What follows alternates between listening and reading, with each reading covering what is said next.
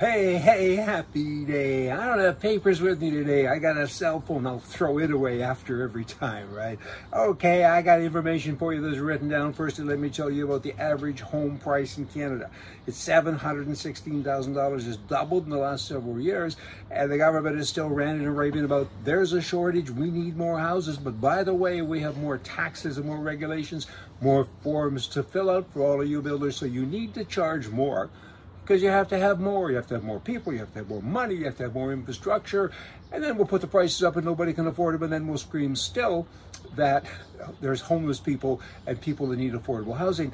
Politics and good sense, they don't mix. I got to tell you, there's 1 million new people that came into Canada last year. 1 million. Where do they live? Where do they work? What do they do? It's just a bloody mystery. I got to tell you. Now you have a gun thing going on in Canada.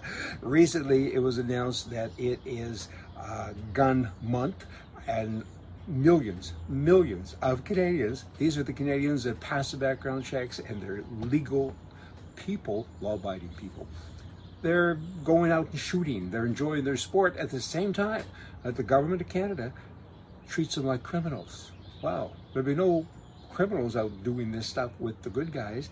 It's just so backwards. It's just so upside down, I gotta tell you. You know, Trump, I was thinking about him the other day, watching him. The chaos is coming back. Chaos maybe is good. We've had a few years without it. One thing about Trump that you gotta love, he ain't a liberal. Have you got that? He ain't a liberal. He's a right-wing guy, and so I can handle the chaos. The chaos is okay. There's a new shirt out that I saw recently, and I really liked it. It's got Dad written on the back of it. D-A-D-D-D. 4 D's, 1 A. And guess what it means? It says, gotta enlarge this little puppy, here it is, Dads Against Daughters Dating Democrats. That kind of says it all, because that's what we want. You know, Trump, is it already happening?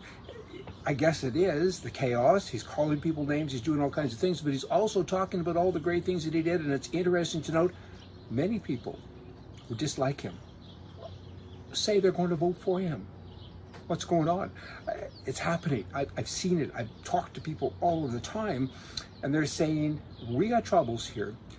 Canadians too, we have troubles here. In the world, we need Trump. It's interesting, the mindset of people. He's far ahead in the polls, and with good reason, because he was a good president. But everyone has attacked him all of the time. And people are now saying, hey, we got all these new reports and things. He really didn't do that Russian hoax thing. He really didn't do this. Oh, but he molested a girl in a busy grocery store, or department store rather, and took her into the dressing room.